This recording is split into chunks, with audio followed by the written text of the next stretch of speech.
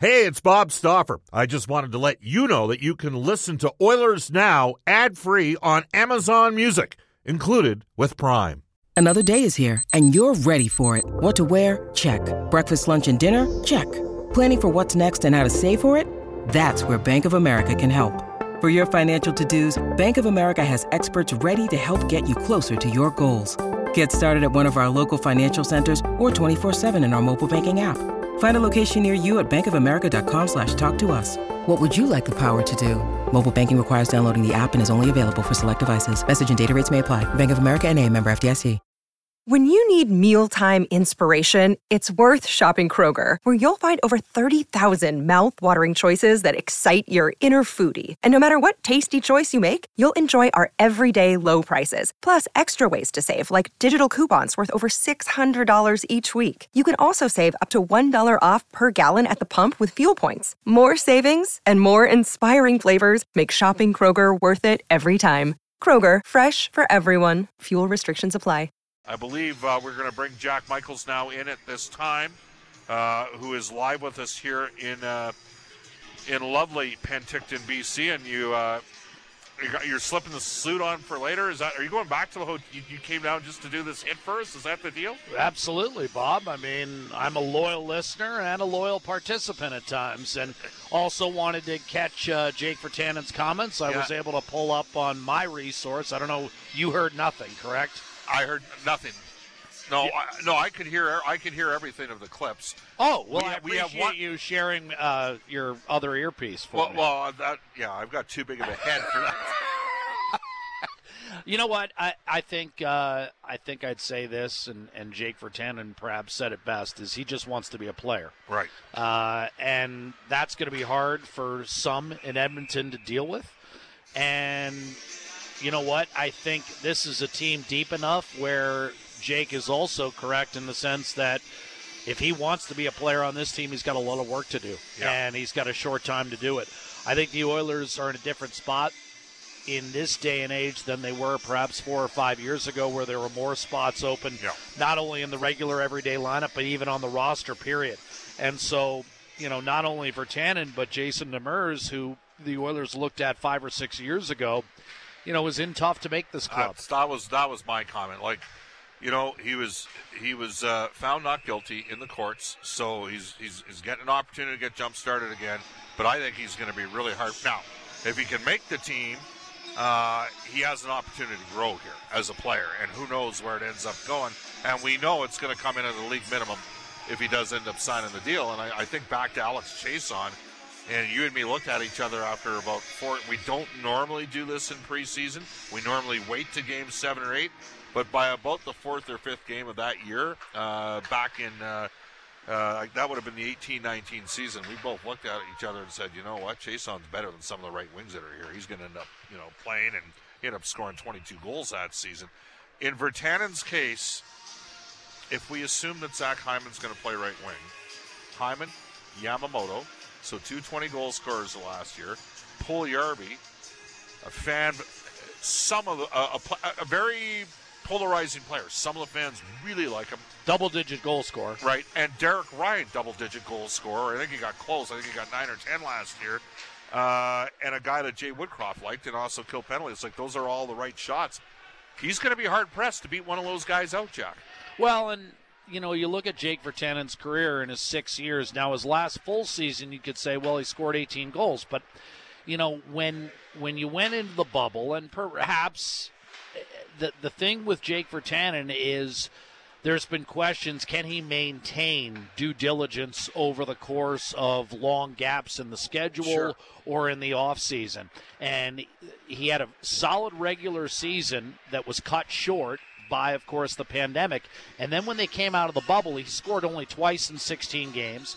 Then in the abbreviated season for the Canucks, he scored 5 times in, I think, 38 games. Yeah. So you put those and then they bought him out. Right. So you got 7 goals in 54 games. And now, again, you're coming off another long off season, and you're jumping into, again, a fold where we've talked about jobs are going to be at a premium. And, hey, forget about the guys that are NHL guys. I mean, I don't know whether Jake Virtanen would be that far ahead of a guy like Jake Chason or some of these guys that we've been hearing are emerging prospects, or a Noah Philp. I mean, that might be the best example because he might end up on right wing in the minors. Exactly. I'm not kidding here, Bob. I mean, I think the Oilers have a deep enough prospect pool where Virtanen has lost some ground here in terms of his NHL hopes. Now, he's being given an opportunity, and he may well, like Chason did, Alex Chason, earn a greater opportunity. But like the prospects, and you and I have talked about trying to translate rookie camp to, preseason camp, Jake has to start quickly if he's going to land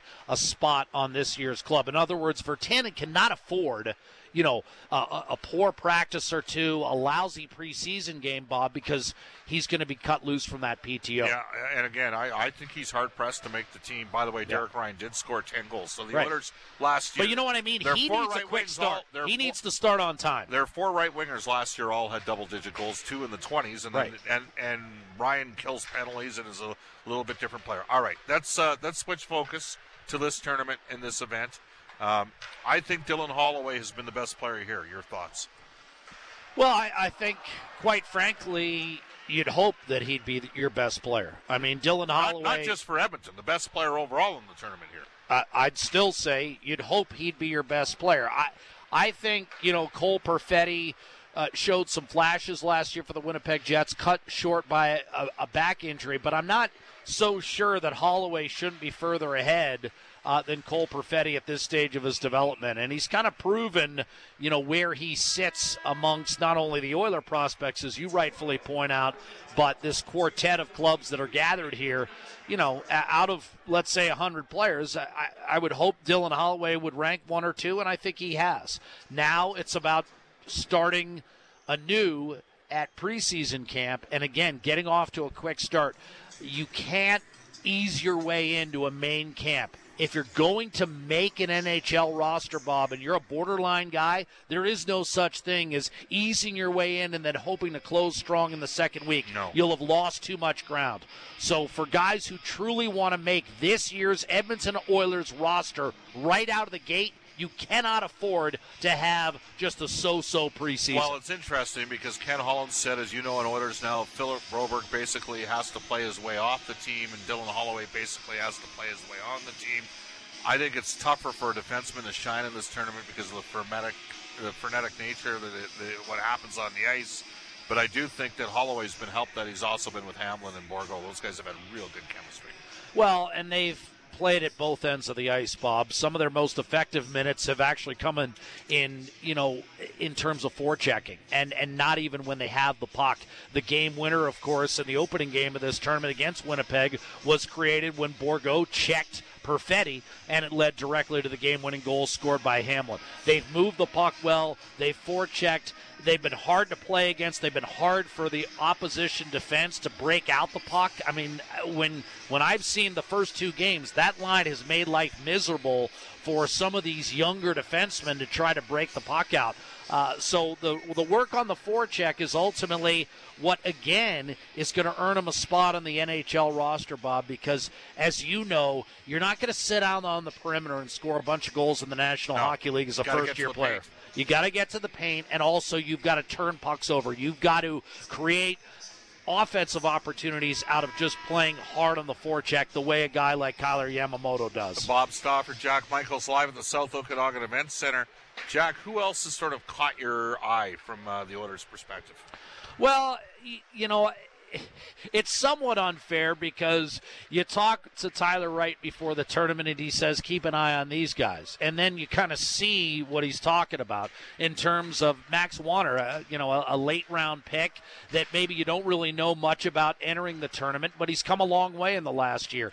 And when you start out with a tool set that includes a 6'3", 195-pound frame, well, that's a pretty good start. And your right shot who can move the puck. And also the thing with Warner that I've been impressed with is he doesn't get out of position looking to make the big hit. He plays within himself.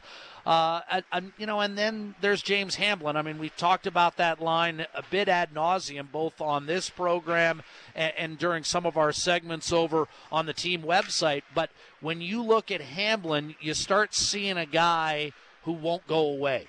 It's sort of the same kind of thing that I think you first saw with Derek Ryan as he worked his way up the Carolina organization. Just kept climbing the rungs of the ladder, so to speak. And Hamblin has done that. He had a 20-goal year in the American Hockey League. He's been a fixture in terms of a constant presence at this year's tournament, which shouldn't be surprising. He's got that AHL experience. But for me, it's eye-popping when a guy goes from 7 goals his first year to 21 his second year pro. It seems like he's getting better. It seems like he might be a guy like Derek Ryan who won't be denied in terms of eventually playing games in the NHL. He reminds me a bit of Colin Blackwell when I see him play, like a guy like that, just because he's a little bit of a water bug there, and he has the ability. Philp, for me, is an interesting guy as well. Noah Phillips had a lot of scoring opportunities. He does have size, which is important. He is a right shot. You know I love right shot defensemen, and Carter Savoy had some good looks too in terms of his passing before he got hurt. Yeah. I thought he had. Yeah. I thought he showed vision, Bob. And anytime you have vision, you think you might have a guy who can play in the National Hockey League, because one of the knocks, and I think you'll concur with me on this, on Jake Virtanen, throughout his NHL career with Vancouver, is that he didn't seem to see beyond where the puck was on his stick. Now, he did have some double-digit goal seasons, but he wasn't great at moving the puck. That's the one thing I liked about Savoy, is I thought he saw the ice fairly well. All right, we're back in Penticton for this tournament. We've been in every one of them over the years. That's correct. Ken Holland, a bit of a driving force in terms of bringing this tournament back after a 5-year hiatus. And it's great being here. Do you have a specific favorite memory? Boy, that's an interesting. You know what? I'm going to say this, and it's not necessarily a memory, but it's a little nugget of information that I think people might be interested in. The Oilers are unbeaten in regulation in their last 14 games at this tournament, 12-0-2. And I remember on the bus ride home after, I think it was the 2013 group went 0-3, there was some talk on the bus, this will not happen again. We will make sure that we field, and the scouts collectively kind of made that pledge. This will not happen again. The Oilers, as an organization, will not field a club that's not going to be competitive at any event.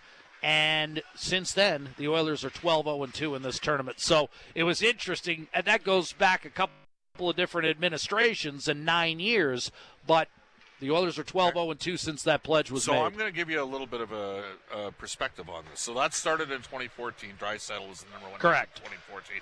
In 2015, we came here, and McDavid, who got smoked by Jake Virtanen with a hit in his first shift on the ice, McDavid, Draisaitl, and Darnell Nurse were here. So Nurse was here in 14 as well. So Draisaitl and Nurse were here in 14. Yeah, Nurse was 13, 14, 15. Yeah. And the 13 team, Jack, as you remember, there was no offense. They couldn't score. Other than Darnell Nurse, there weren't a ton of prospects, no, period. They had tough forwards. They had 4 or 5 guys that could fight out of the minors.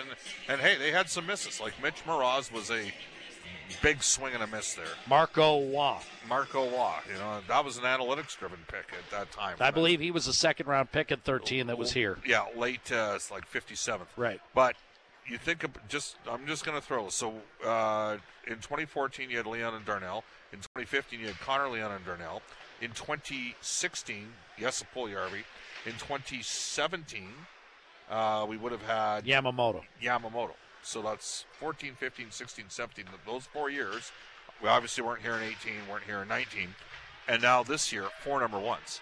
Like the continuity that Edmonton's had, they've had their first-round picks at the draft. Nugent Hopkins, 11. Yeah. I mean, really, the only gap year, because Nurse was 13, the only gap year was Yakupov, and he didn't even play in this tournament. Well, so in terms of... Because it was lockout. Yeah. So what you're really saying is you look at the last 5 or 6 tournaments, and the Oilers' first-round picks have played here and then remained here. Yeah, and so it's resulted in Edmonton having a little bit, I think, better teams. Now Vancouver has an older team, a lot of 22-year-olds on their team, a couple Swedes, not surprising. We've seen the Sedins around, and it'll be an intriguing afternoon. Jack, thanks for coming by. It was good. Always a pleasure. It was good hanging out. And hey, you and I have preseason game number 2 in Seattle next weekend. We do next Monday. There is one little bit of I hate to bring this up. Oh, what did I do now? No, you had a tough day yesterday.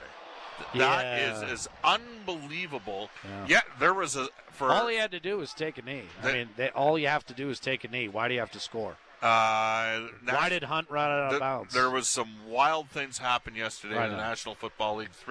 I'm very upset. Teams came back. Why don't you explain what happened with your Cleveland Browns became the first team in 2,230 games to lose when leading by 13 with under 2 minutes to go. The last team to lose under that circumstance, the Cleveland Browns in 2001. So needless to say, when it comes to the NFL, I've had a hard luck life. There you go. First world problems, though. Special shout-out, on the weekend. But thanks for bringing it up. The Chris Jones Bowl was played Friday night in Saskatchewan. The Edmonton Elks got the victory, and the Alberta Golden Bears built up a 33-8 lead at the half. It ended up beating the my first dog, a beagle named Pep, died when I was 8. You want to bring that up, too? No, that's okay.